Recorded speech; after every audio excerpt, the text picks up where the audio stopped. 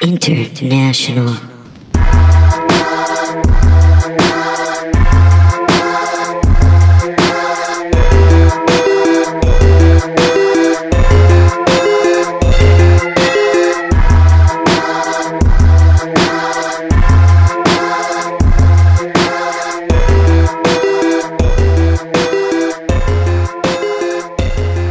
Hello and welcome to another episode of Lie, Cheat, and Steal, the podcast about liars, frauds, thieves, and bullshitters. I'm your host, Pat Soroyce.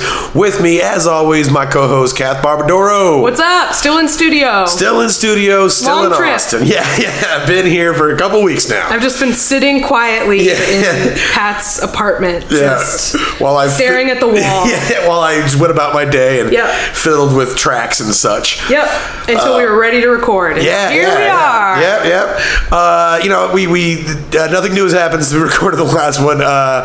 Today is we saw Danny Palumbo and Chris Tellez. Danny Palumbo and Chris Tellez stopped by. This is the 30th anniversary of the Velveeta Room. Yeah. Fabulous Austin comedy institution. Yeah. So that's happening today to give you a little timestamp of where we're at. And we were just talking about this outside, but Velveeta Room is a really interesting place, and if you live in Austin, you really should check it out. It's like you said, 30 years. It's been here. It's an institution in the Austin performing arts community, and it's a lot of fun. I headlined there last weekend, and I had a blast. It really it's a good place to go to really get a sense of how good the Austin comedy scene is, because it's really fucking good. Yeah. So go check it out. Yeah, guys. I can't recommend that enough. And if you're out of town, just visit immediately, and then go to the Velveeta Room and leave promptly. But exactly. I guess we just want to go ahead and kind of dive right in. Sure. Here, I have another segue. Yeah. Ready? Okay. Yeah. Speaking of history. Oh, all right. We have a historical con. Yeah. We have we're going back in time, guys. We're going back in time to the 1890s. All right. Yeah. Well, within the 1890s, we're actually our story starts in the 1860s. Okay.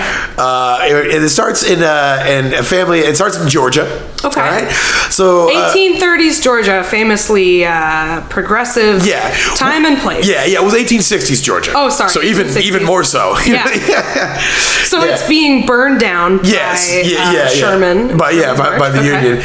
No, we're talking today about the Jefferson Randolph Smith, a.k.a. Soapy Smith. Soapy Smith. Definitely a good guy. Definitely not a racist. No, not at all. Not at all. Not the slightest. He's not a racist. He's very honest. This is a good guy. It's one of the good guys. Okay, great. Soapy Smith. I believe it. No, Jefferson Randolph Smith was born into a well-to-do Georgia family of ministers and lawyers. The Smiths had family wealth. Those famously non-corrupt Southern Civil War ministers and lawyers. Yeah. It wasn't like they were out there biblically justifying, the separation of the races or anything. Of course not. As a reflection of their good hearts, their wealth was in land and slaves. Just like most shitty families back then. So after the Civil War and the tumultuous Reconstruction period, his family lost everything. So that's sad. Now, Jefferson's father was a lawyer who soon turned to alcohol and then moved his family to Round Rock, Texas. Here we go. Home of the Big Old Donuts. Home of the Big Old Donuts, a northern suburb of Austin, Texas. Yes, right there on the 35 corridor, right above us. Now, out there... It's a speed trap town. Yeah, they will fuck with you. It's like, you're going all fast, you're like, oh, is that an IKEA? That's cool. Boom. Next thing you know, you're... I mean, all cops are bad, but northern suburb Austin cops are some of the worst. Like, Georgetown and Round Rock, fucking awful. Williamson County, Wilco, as it's known. Wilco, bad. Yeah, B-A-D. So, that's why the Jeffersons, or the Smiths went there. Now, little Jefferson, his mother operated a hotel in Round Rock, and that was a whistle stop on the railroad. Okay. So they had a lot of people coming and going. It said that Jefferson's first job was working for his mother as a steerer to her business. A steerer? A barker. He would go out, he would get people to go from the train platform to their hotel, which was also their house. So, you just made me think of this. he's a barker. Our most familiar barker to us is again at Velveeta Room. A man named Michael Park. A delight. He has a very specific voice, and he's a very specific barker. And Pat Dean, who's a bartender there, told me that Michael Park said something to him the other day that I cannot stop thinking about, and that was that he said somebody was, I'm going to do my best Michael Park impression, uglier than a homemade fence. And I cannot stop thinking about it. Oh, isn't that so good? Uglier than and I can so see him say that. Uglier than a homemade fence. Uglier than a homemade fence. Homemade fences are very ugly. Yeah, they're never good. Phrase. Yeah, it gets the point across. He has the most specific, I've done his job before a couple nights, and it's harder than you think. It's much harder, yeah. And he says things like, people walk by, and he's been saying the same things for 30 years, and a couple of them haven't aged well. Oh, absolutely not. Yeah, but there's. I promise, if you are sexually harassed by Michael Park, he's a good man. He's just has not updated his repertoire in a while. For example, he has if a group of women walk by, hey ladies, we got plenty of underage boys inside, and then he'll wait a beat and he'll say, I didn't say which age they were under. Yep. Classic. There's bring her in, make her grin. The iconic. Yeah, that's the one. Bring her in, make her grin. Bring her in, make her grin. Yeah, here at the Velveeta Room, live stand-up comedy. Yeah, anyways. And then when people leave, he goes, Velveeta Zane. Yeah. Anyway, barking. So young Jeff Smith would meet weary travelers on the train and at the train station and extol the virtues of his mom's business. Okay. Now, according to historians, young Jeff learned all that he could from the street hustlers of Round Rock. Apparently, Round Rock used to be full, that was where the hustle game was. All right. So he learned their speech and he learned their sleight of hand tricks, and they had mastered to give him the upper hand in any of all forms of grift. So now Jefferson Smith was not unique in being a Southern aristocrat. Yeah, Southern aristocrat. Everybody wants to be a cat.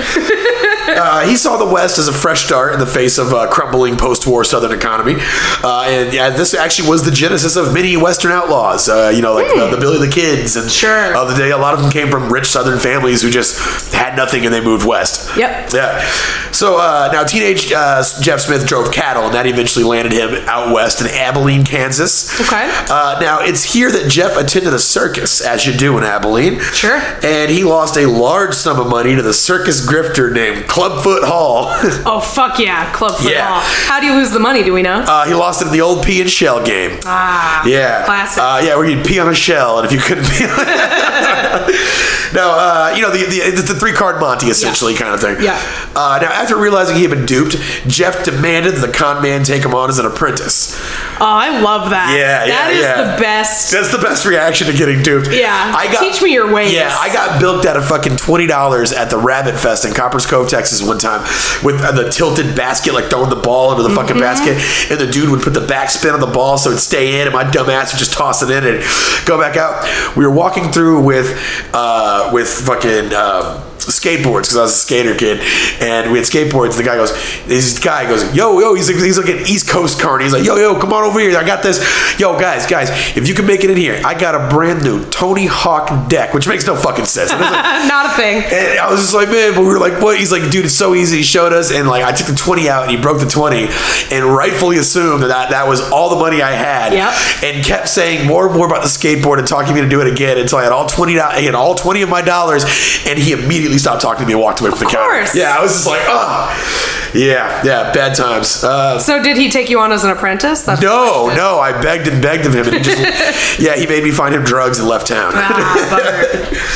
So Hall agreed, and he taught Jeff the ways, and it was with this skill that Jeff worked as a circus grifter until 1877, when he got the news that Leadville, Colorado was in the midst of a silver boom. Ooh, okay. So I was in Colorado recently, and this is where I looked up Colorado, con artists, and this guy was essentially known as the king of Lodo, lower downtown in Denver. Okay. And that was where he ran it, and that was the original focus of this, was his time in Lodo. Mm-hmm. And then I found out about there's a whole other aspect to his life that we're going to get into. Yeah. So this guy really lived a life. Yeah. Much of a life. Yeah. So when he was 18, Jeff Smith arrived in Leadville, and he was still running his dried pea and walnut shell hustle. Sure. By 1879, Leadville had settled into its own as a bustling city in the newly forged American West. Within a few years, pretty much everybody had already been conned. So, he conned everybody he could. That's kind of, I feel like, how a city starts. If Deadwood had taught me anything, basically you con everybody so everybody gets bilked and everybody gives up on conning because everyone's smart, and then it just becomes an actual civilization. Yeah. That's pretty much it.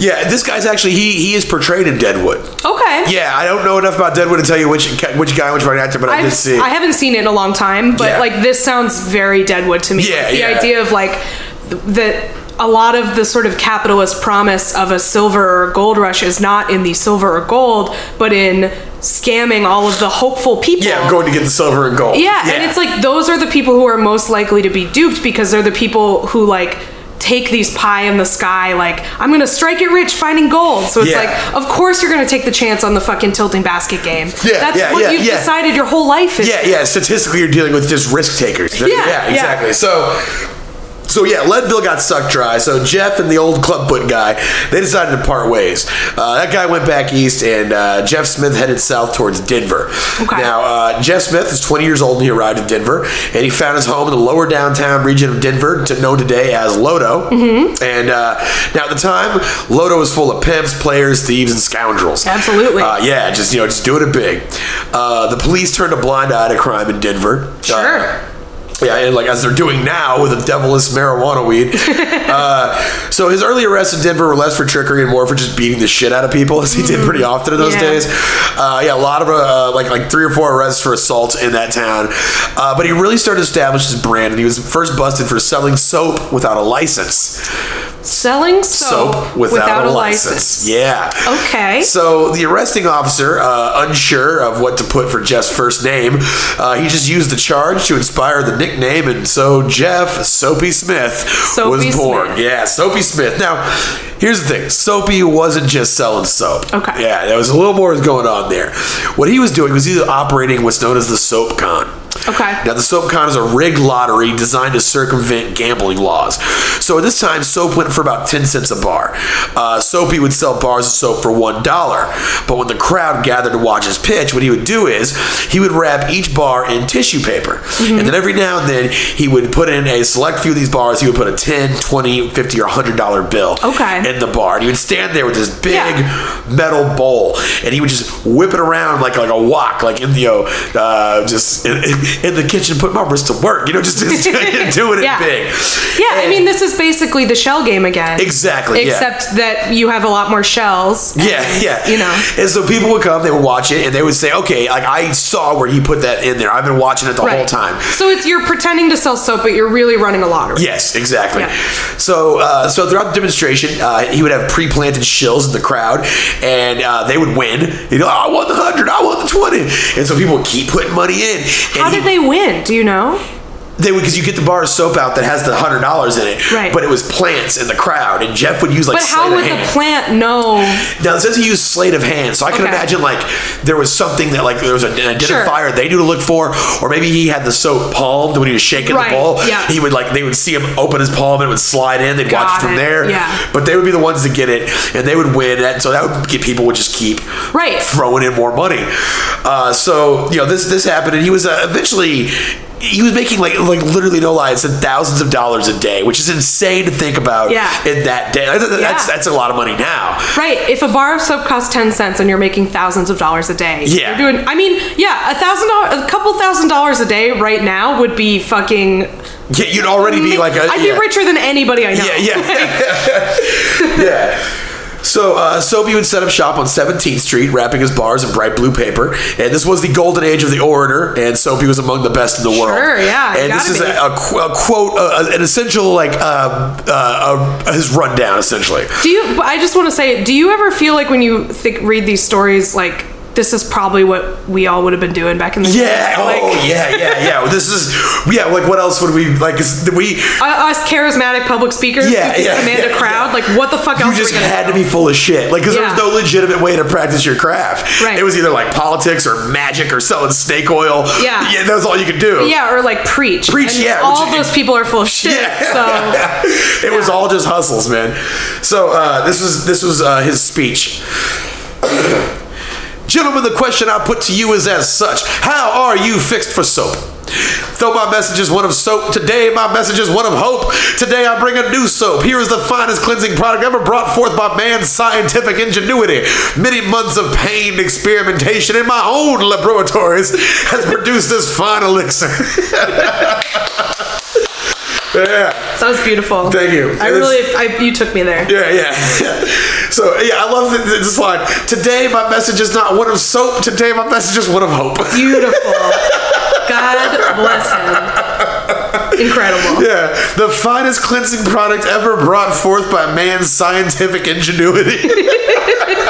That is, fucking... he could have been an author. He could have been a poet. Yeah, exactly. That is a beautiful way to describe something. So Smith would open his tripe and keister. That is a display case on a tripod. Okay. And then he would just pile the soap cakes on top and begin expounding their wonders. Crowd would form up, and then he would just do his whole little hustle. Start doing the cash thing. And So he kept this up, and this performance had the desired effect. It enticed the sale of more packages. More often than not, victims bought several bars before the sale was completed.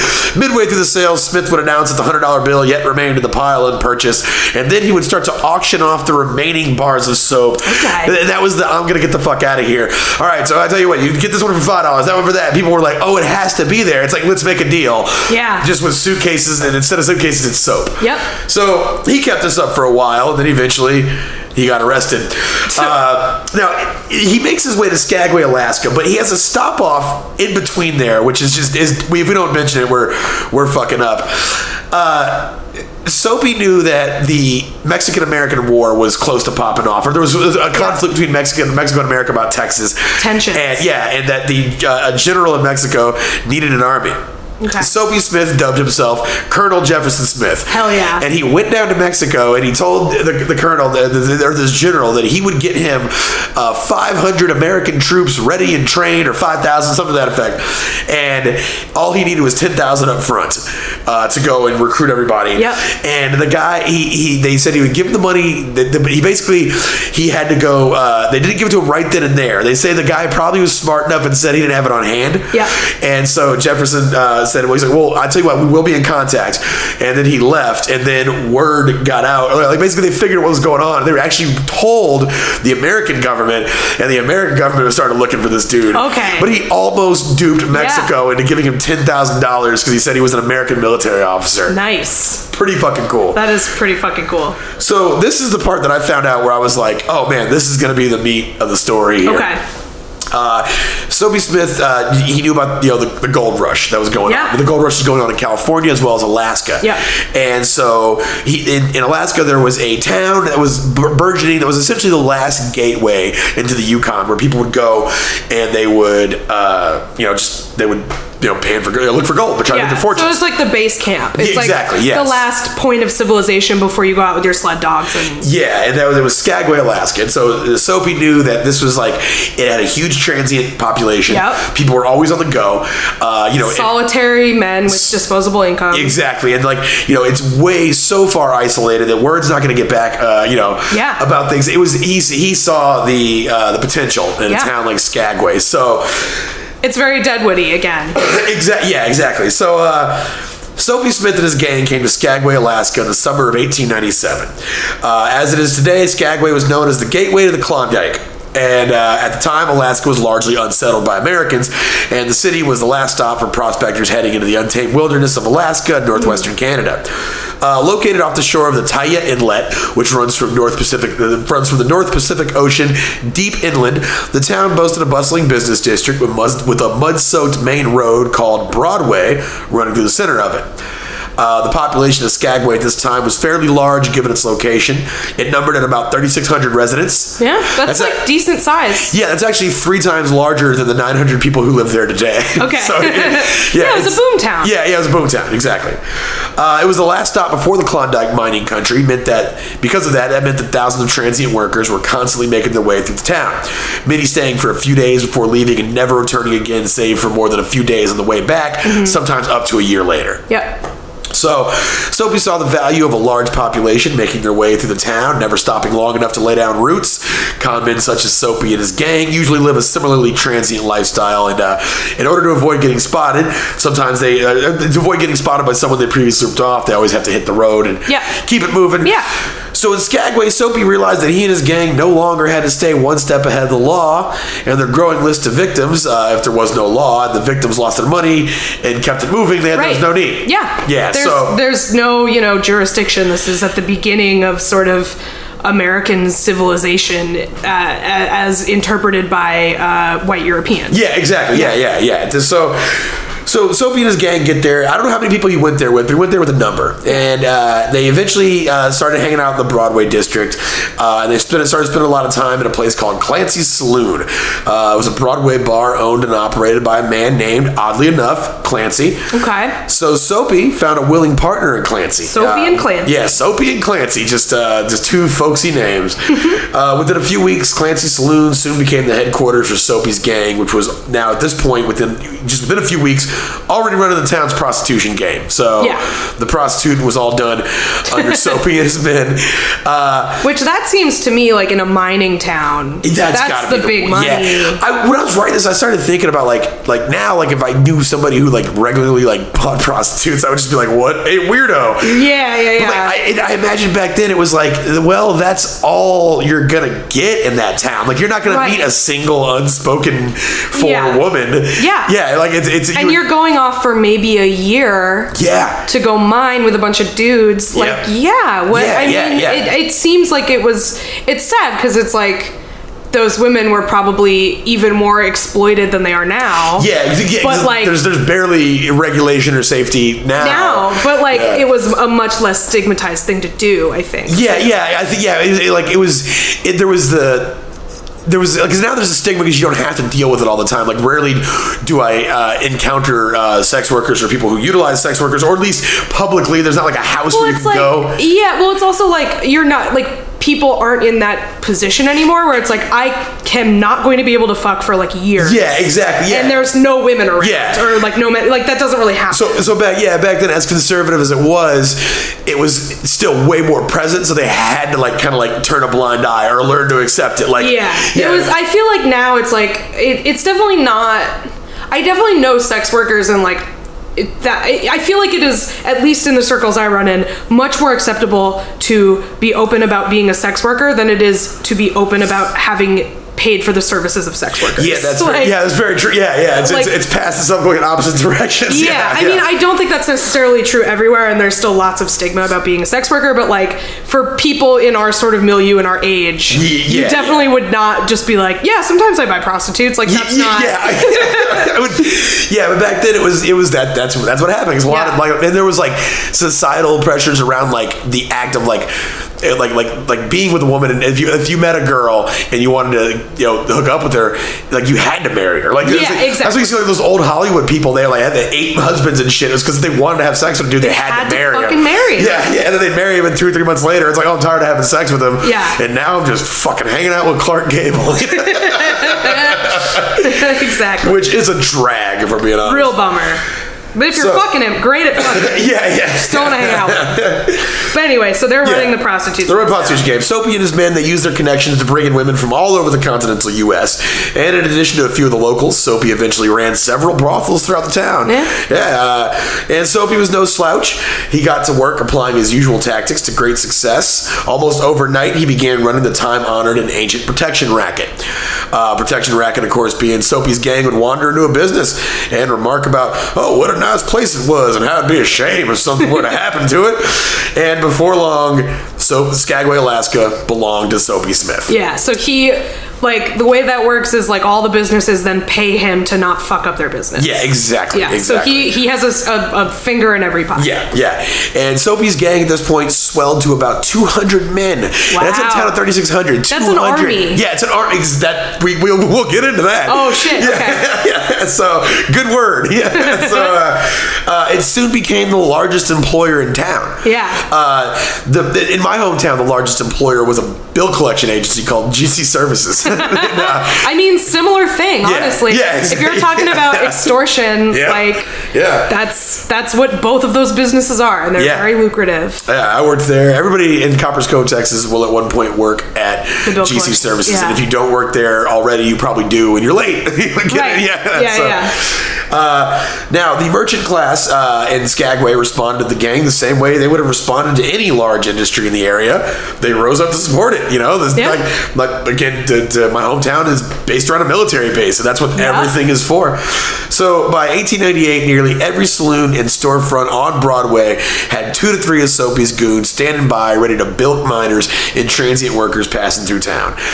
Soapy and his boys had moved out of Clancy's and opened up Jeff Smith's Parlor Bar. I'd go there. It just sounds like they got I'd love to drink a beer at Jeff Smith's Parlor with a mud floor. There's absolutely fucking sawdust and peanut shells on the floor. Yeah. I would love it. Yeah, and so, now whether it was gambling or grift or shredded prostitution, Soapy had already thought of a way to get men's money out of their pockets and into his. Soapy employed his namesake scam in the street, running soap lotteries on every corner. Skagway was literally built to service the criminal element. Yeah. Yeah, and it's like you go back like into this, like, now I'll put a picture up of Soapy. And just like where he was at, like he owned this town. He just walked around doing whatever he wanted, running a gambling saloon. Like he was the mayor, the commander in chief, and the head of the Chamber of Commerce. Yeah, he was everything. And so now, it was not uncommon for members of Soapy's gang to hang out in bars and tell travelers about the wonderful telegraph service in town. Oh, great. So letters could take months, but a telegraph would get word back home in minutes, and it would give the worried miners peace of mind of letting them know their families were okay, or letting their families know they were okay before they headed deep into the Klondike. Yeah. The service wasn't cheap. It was $5 to send the message. Okay. The men would pay the fee usually be out of town the same day. It's like literally the last thing, like, hey, to my betrothed, Sure. Yeah. Some Ken Burns. Yeah, like with the little fucking violin going in the background. If you wanted the violin, it was 50 cents extra. But so now, they'd always be out of town the same day because, as I saw somebody put it, they said standing still costs money. They're always on the move. So it wasn't uncommon that after sending the word home via telegraph, they would leave before they had a chance to talk to one of the uninitiated locals who would tell them that Skagway didn't have telegraph wires. Oh, fuck. These poor men spilling God. their guts out at these telegraph booths. And they're just like, some guy's thank you. like, oh, okay, all right.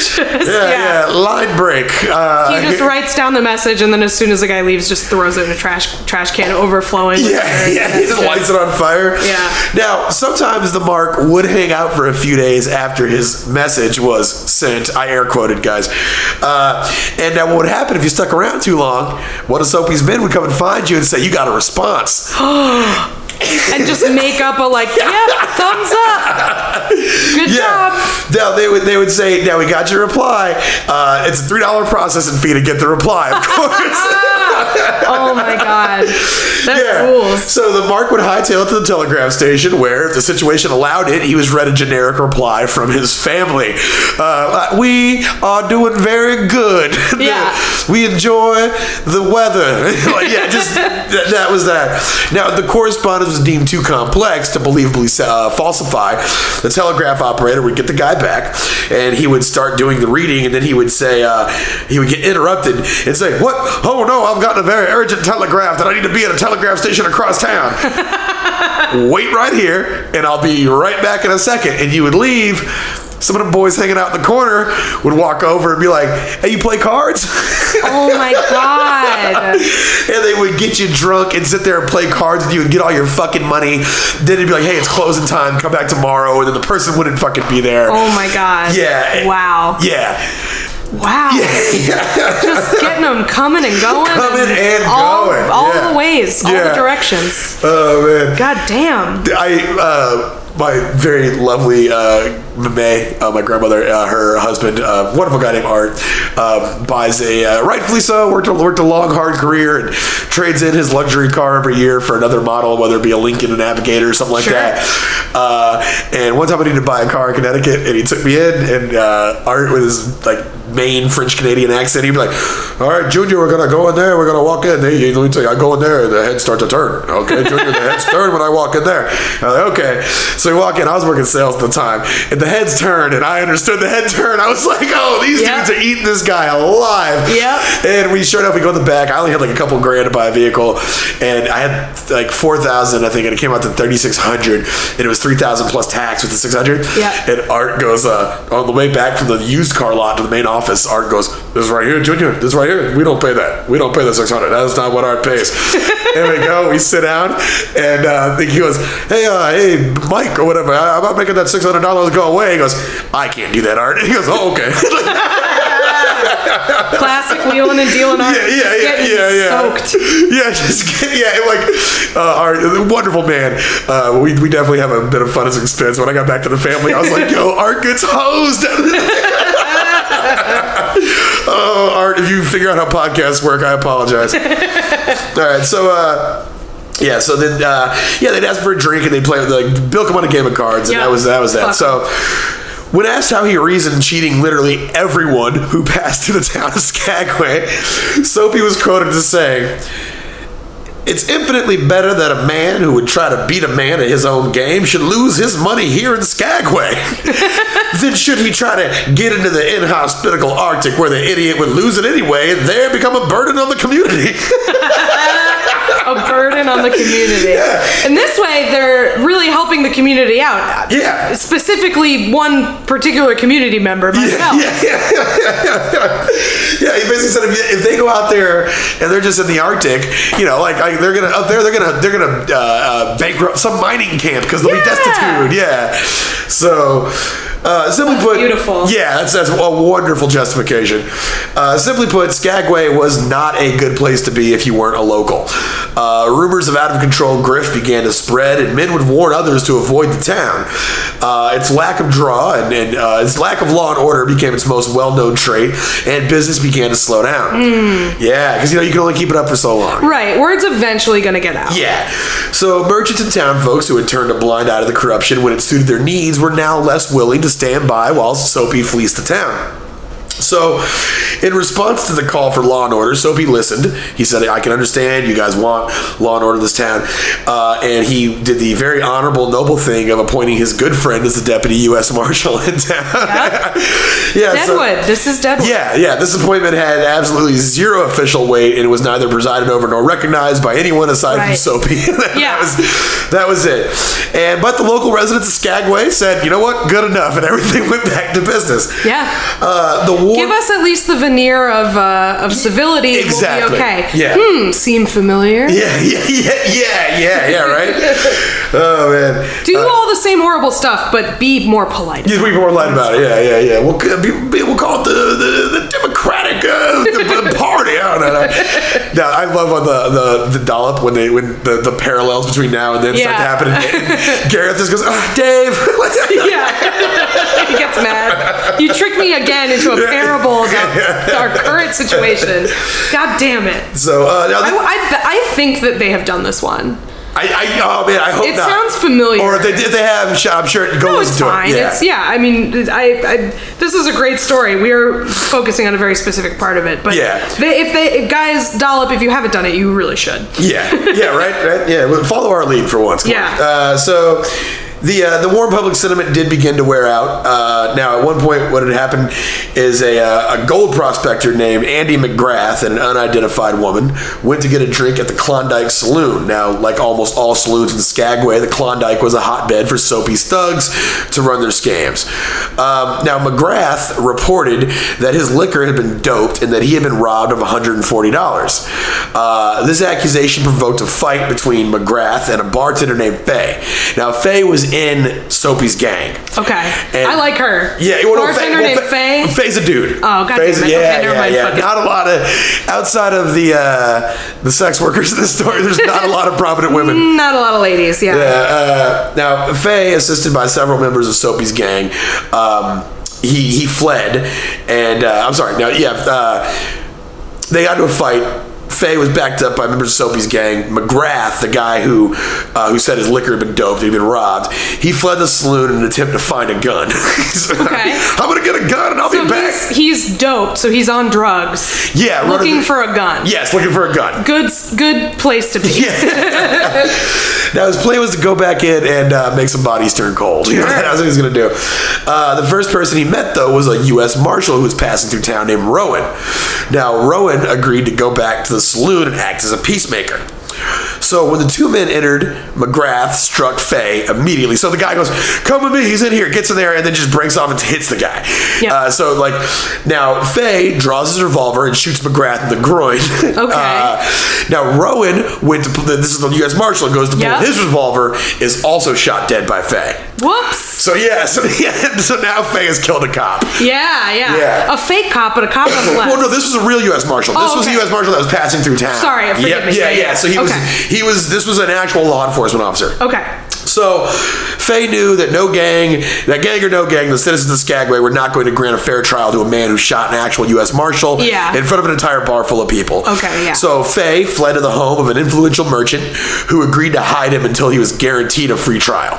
Okay. So Soapy himself. I don't know how we promise. Well, what they end up doing is they end up getting him moved. Okay. The trial moved because they think it's not going to be fair in Skagway. Right. So Soapy himself declared that if any man laid a finger on Faye before his fair trial, he would meet deadly force on behalf of the gang. Yep. The show of force worked, and Faye was allowed to be transferred to Sitka, Alaska, to stand trial, where he was actually acquitted on grounds of self-defense. Okay. So he got out of that, but the fallout of this incident among the citizens of Skagway, it caused them to they were really anti-Soapy at this point. Right. That is for them beyond the pale, and I'm sure the U.S. Marshals got wind of what was going on. Yeah. Things were starting to go poorly. So what the citizens of Skagway did was they formed an alliance to take on the Soapy gang.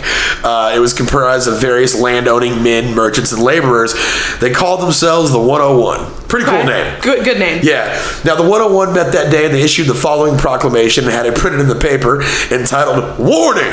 with an exclamation point, which reads as follows. "A word to the wise should be sufficient. All confidence men, bunco men, and sure thing men." Bunco is another scam. That's a game. "All confidence, bunco, and sure thing men, and all other objectionable characters are notified to leave Skagway and the area of the White Pass Road immediately, and to remain away. Failure to comply with this warning will be followed by prompt actions. Signed, the 101. Hell yeah. Yeah, they weren't fucking around. So Soapy and his gang of nearly 200 men rallied that evening. They dubbed themselves the Commission. Also a cool fucking name. Great name. This sounds like a wrestling, like a tag team event, like the 101 versus the Commission. The two factions. Yeah. So they released a response, which they met in the middle of town and decided to have a no-ring barbed wire death match. So they issued their own response, and they published it the next day in the paper back at them. Yeah. And it was entitled "Answer to Warning." So they're shooting promos at this point. Yeah, they fucking are. They absolutely are. This is what they said. It said, "The body of men styling themselves as the 101 are hereby notified that any overt act committed by them will promptly be met by the law-abiding citizens of Skagway." Because that's all we are. We've been criticized here. I feel like it's the thing that they've fallen into the same trap that alt-right dudes fall into. Where you're like, Nazis get fucked, and they're like, hold on, why would you say that? First of all, we're not Nazis, and it's like, how do you know I'm fucking talking to you? I just said Nazis. What do you care? So it's like, I feel very called out with this bunco man and confidence thing. We're just law-abiding citizens. Okay, then what does this have to do with you? I was just saying. I just felt the need to say it. Exactly. So they said, they said, but met by the law-abiding citizens of Skagway. Sure. And each member and his property will be held responsible for any unlawful action on his part. And the Law Order Society, consisting of 317 citizens. So that's the commission was 317. Okay, watch out. Yeah. 101 plus 317. Yeah. Consisting of 317 citizens, will see that justice is dealt to its fullest extent, as no blackmailers or vigilantes will be tolerated. Yeah, I love when the criminals don't tolerate vigilantes. No, you have to be an organized criminal. Vigilantes don't work in organized crime. That's what they're doing. Yeah, so they signed the committee. Now, the standoff very well could have bubbled over to a small-scale war. Yeah. But what the 101 did was the 101 sent a plea to the U.S. government for backup. Snitching. Yeah. They had to run and go they had to go run and tell the laws. Within a week, 300 U.S. troops from military unit in Seattle arrived in Skagway and made the declaration that all confidence men leave town by 1 o'clock the following afternoon. Which again, it's like, well, that works for me. I'm not a confidence man. Yeah. I'm a legitimate businessman. I'm aware. Yeah. So, not wanting to press his luck with the U.S. military, Soapy and his groups headed for the hills and set up camp in the areas surrounding Skagway. So they're just kind of out living in the woods at this point. Yeah. So the shaky standoff remained in place for a short time, and it probably would have led to armed conflict or at least the arrest of the commission and Soapy and his boys. However, one fateful event changed the tides. On February 15th, 1898, the USS Maine was sunk. Remember the Maine to hell with Spain? Yeah, exactly. It was sunk in Cuba, and within a week, the 300 U.S. troops were called back to Seattle. Yep. So, with the military's absence, Soapy and his boys just rolled back into town. Where's the cops now? Yeah, so they just rolled right back into town. Soapy's like, I sunk the Maine, motherfucker. It was an inside job, bitch. What's up? Oh, man. So, the jet fuel can't melt soap. And that's true. Yeah, it's 100% true. So, now, with the military's absence, though, Soapy saw another void that he could fill and then profit from. Soapy wrote a letter to President William McKinley informing him that his militarized faction, a.k.a. his fucking gang, his gang, were well-trained and would make a perfect replacement for the 300 troops who had just left town. Saying that they should get a military ordination to be the official military presence in Skagway. Now he's doing the ultimate scam, which is being a military contractor. Yeah, exactly. Which is a time-honored scam that continues to this day. Yeah, exactly. Yeah, it's never a bad time for those guys. So now McKinley got the letter. He never responded to Soapy. However, left him on red. Yeah. But when you corresponded with the president back then, what you would get was an official notice of the receiving of the correspondence. So after a few months or however long a letter took to go from DC to Skagway, I imagine 4.5 years. Yeah.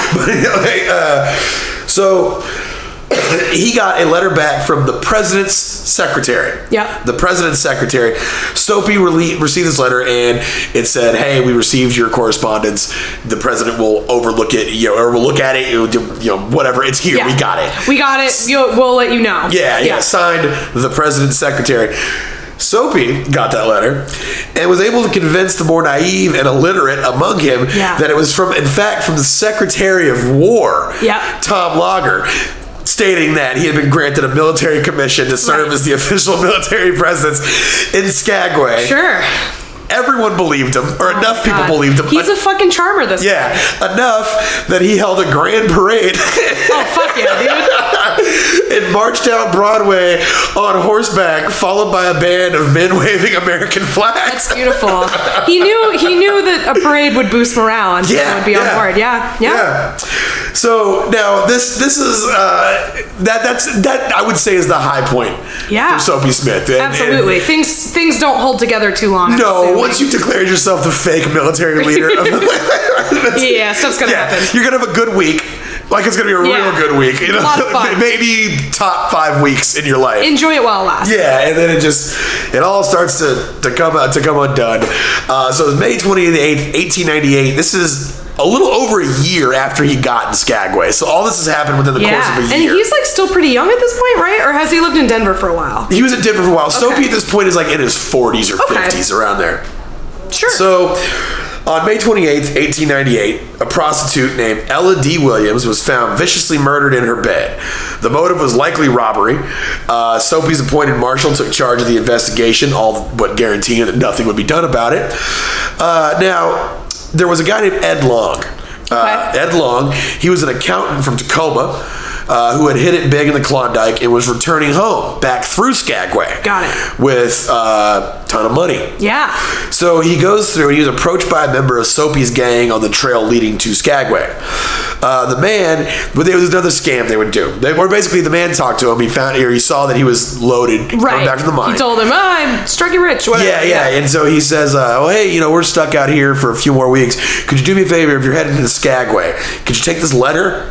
And could you go to the Jeff Smith's Parlor Bar and deliver it to a man named Y.M. Hopkins? Okay. And so Ed was like, yeah, man, I got you. I love this old-timey shit where you go to a bar to deliver a letter. Yeah, that. Yeah, I was over in Sidebar and somebody walked in and was like, I got a correspondence with Pat Soroy's. I had to climb over the back fence and run away. yeah, that's no good. It's bad shit.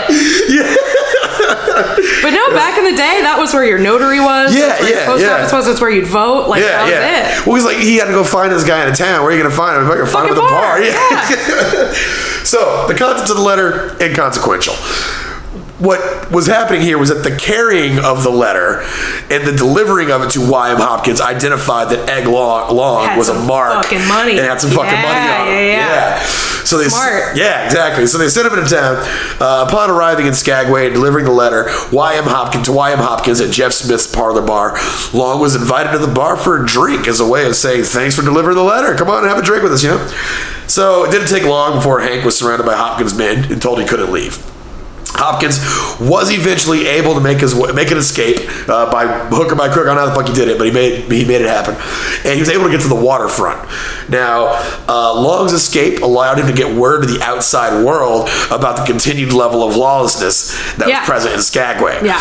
So until now, Soapy owned not only the merchants, the military, and the law, but he also owned both newspapers in town. Of course, you can't have dissenting media. Yeah, no. So not a word. And they can't. The 101's not getting anything else in the newspaper. No, they're not yet. So not a word of Skagway's true nature ever really made it past Skagway in any official capacity other than word of mouth. There was never reports or anything like that because the entire journalistic presence there was just like, Soapy, you mean the number one man in town? Our glorious benefactor. Yeah. So at this point, now this guy gets out of there with a story crazy enough. Yeah. I got, they're organized. I got stopped miles outside of town, handed a letter, and that marked me, and they almost fucking robbed me and killed me. Yeah. So that gets out. Well, the next day, a successful prospector named J.D. Stewart also returned from the Klondike with nearly $3,000 worth of gold. Okay. He was also enticed to catch a drink at Jeff Smith's Parlor Bar by none other than the town's reverend. Nice. Yeah, a man named Bowers. So over a few drinks, Reverend Bowers promised J.D. Stewart that he could get him a good exchange rate on his gold, and said, "Yeah, come on, I'll take you. I'll show you where to go do it." The two exit through the back of the bar and were accosted and mugged and robbed of the gold. Stewart immediately went to the Marshal Taylor. That was the puppet marshal installed by Soapy. Yeah. After waiting hours to give his report, he just said, they were like, "Yeah, we'll get to you," and he just sat there. Yeah, sat there, and so he correctly assumed Taylor was in Soapy's pocket. So Stewart then took to the street telling anyone that would listen that he had been robbed by the Smith gang and ignored by corrupt law enforcement. The tale made it to the ears of several prominent citizens who had been members of the 101 that was formed to combat Soapy. And so a posse was formed, and Soapy was approached, and the gold was demanded to be returned. Okay. Soapy stalled for time. He promised to return the gold, and the newspaper editor, who was in Soapy's employ, eventually turned on him as well. Essentially, the editor wrote an article that detailed Soapy's effort to ensure favorable coverage if he promised to return the gold. Got it. He said that he would return the gold, and that he would use his men to do good and aid returning Klondike. Sure, I'll be good now. I promise. Yeah, I'm good now. And you you caught me. I'm good now. He said this is what he would do as long as no roar was made about it in the papers. Okay, so he said, I'll return the gold, everything right, just keep my rep. Don't put it in the papers, So the promise was not kept. Of course. The gold was not returned. And instead, now Soapy, another thing about Soapy, Soapy was very sober dude, did not drink. Okay. Was never known to drink. So the gold was not returned, and so at this point he knows he's being looked for. He holes up in his little compound, his mansion, where the fuck it is he lives, and then he started to drink. He just started to drink heavily in isolation because he knew the walls were closing at this point. He had the gold. Things are going south. Yeah, he had the gold. He didn't return it. There's a posse looking for him. 2 people have broken out of the town and told about the fucking wild house. Yeah. So he just sat there drinking. A reporter tried to get in there and ask him for a comment, and they asked him. They said. Then they said, "What are you going to do?" And he said, "I'm not going to do it. I'm not going to comply." And the reporter said, "Well, there's going to be trouble if you don't comply." And Soapy responded, "My God, trouble's what I'm looking for." Fuck yeah, dude. Fuck yeah. Tell me he goes out in a blaze of glory. Oh, he does. Absolutely. Yeah. So, at this point, local merchants all sided with law enforcement as they had ordered suit. At this point, the guy Stewart who got all his gold stolen. Yeah. Before his gold got stolen, he had ordered a bunch of suits from these tailors, and now the tailors are like, "Well, if we don't help him, we're not going to get paid for the suits anymore." How many suits does this guy need? Yeah, I mean, shit. Have you ever seen that clip of John Cena talking to his then fiance wife Nikki Bella, and he's like, "I stumbled into an opportunity," and she's like, "What?" And he's like, I bought some suits. I had an opportunity to buy some suits." And she's like, "John, how many suits did you buy?" And he's like, 59. It's really good. Oh, that's funny. That's a great number. Yeah, I'm pretty sure it was 59. It was like a ton of suits. Yeah. But yeah, that's what that made me think of. Just how many suits does he need? So they were in there. They're on the Stewart's side for the suits.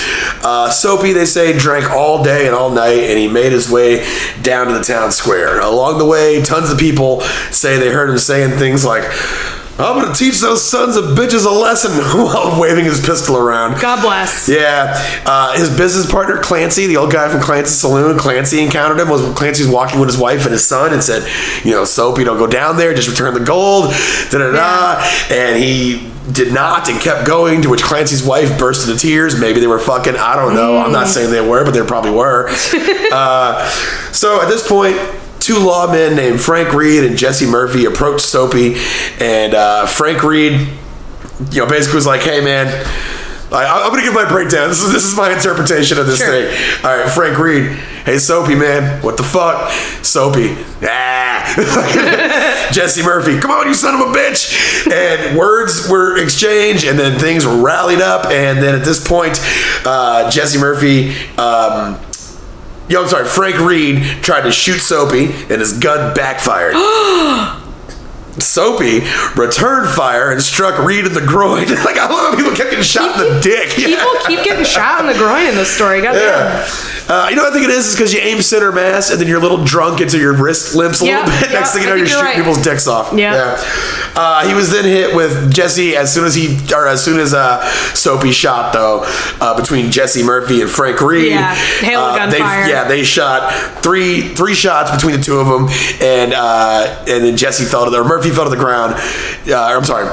Soapy fell to the ground. Jesse walked up, put a bullet directly in Soapy's face.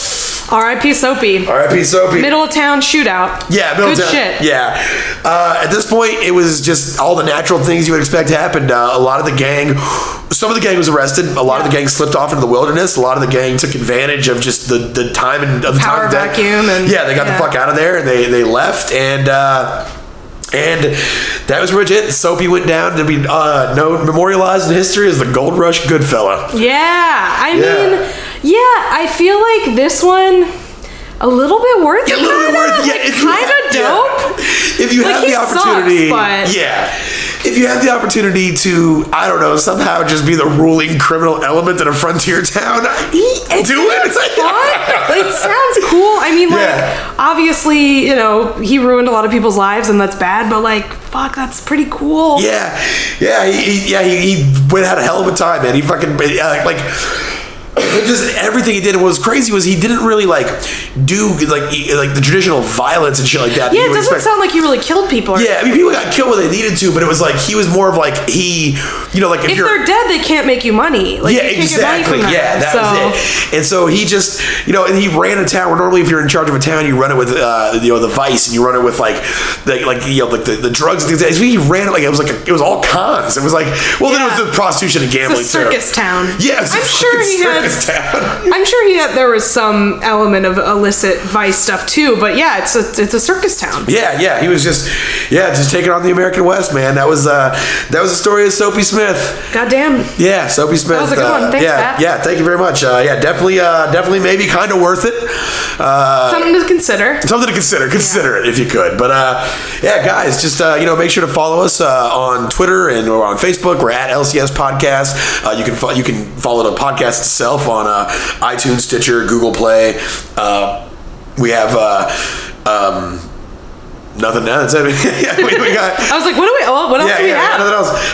Follow all the other excellent podcasts on Body Tape International. And Kath, you have some wonderful shows that you're a part of. Yeah, WrestleSplania about professional wrestling, and What a Time to Be Alive, which is a topical rundown of silly news stories. Those are both weekly podcasts, so check them out. Yeah. All right, guys. Well, thank you very much for tuning in, and take care of yourselves. Be safe, and remember, don't get caught. Don't get caught. See you next time. Bye.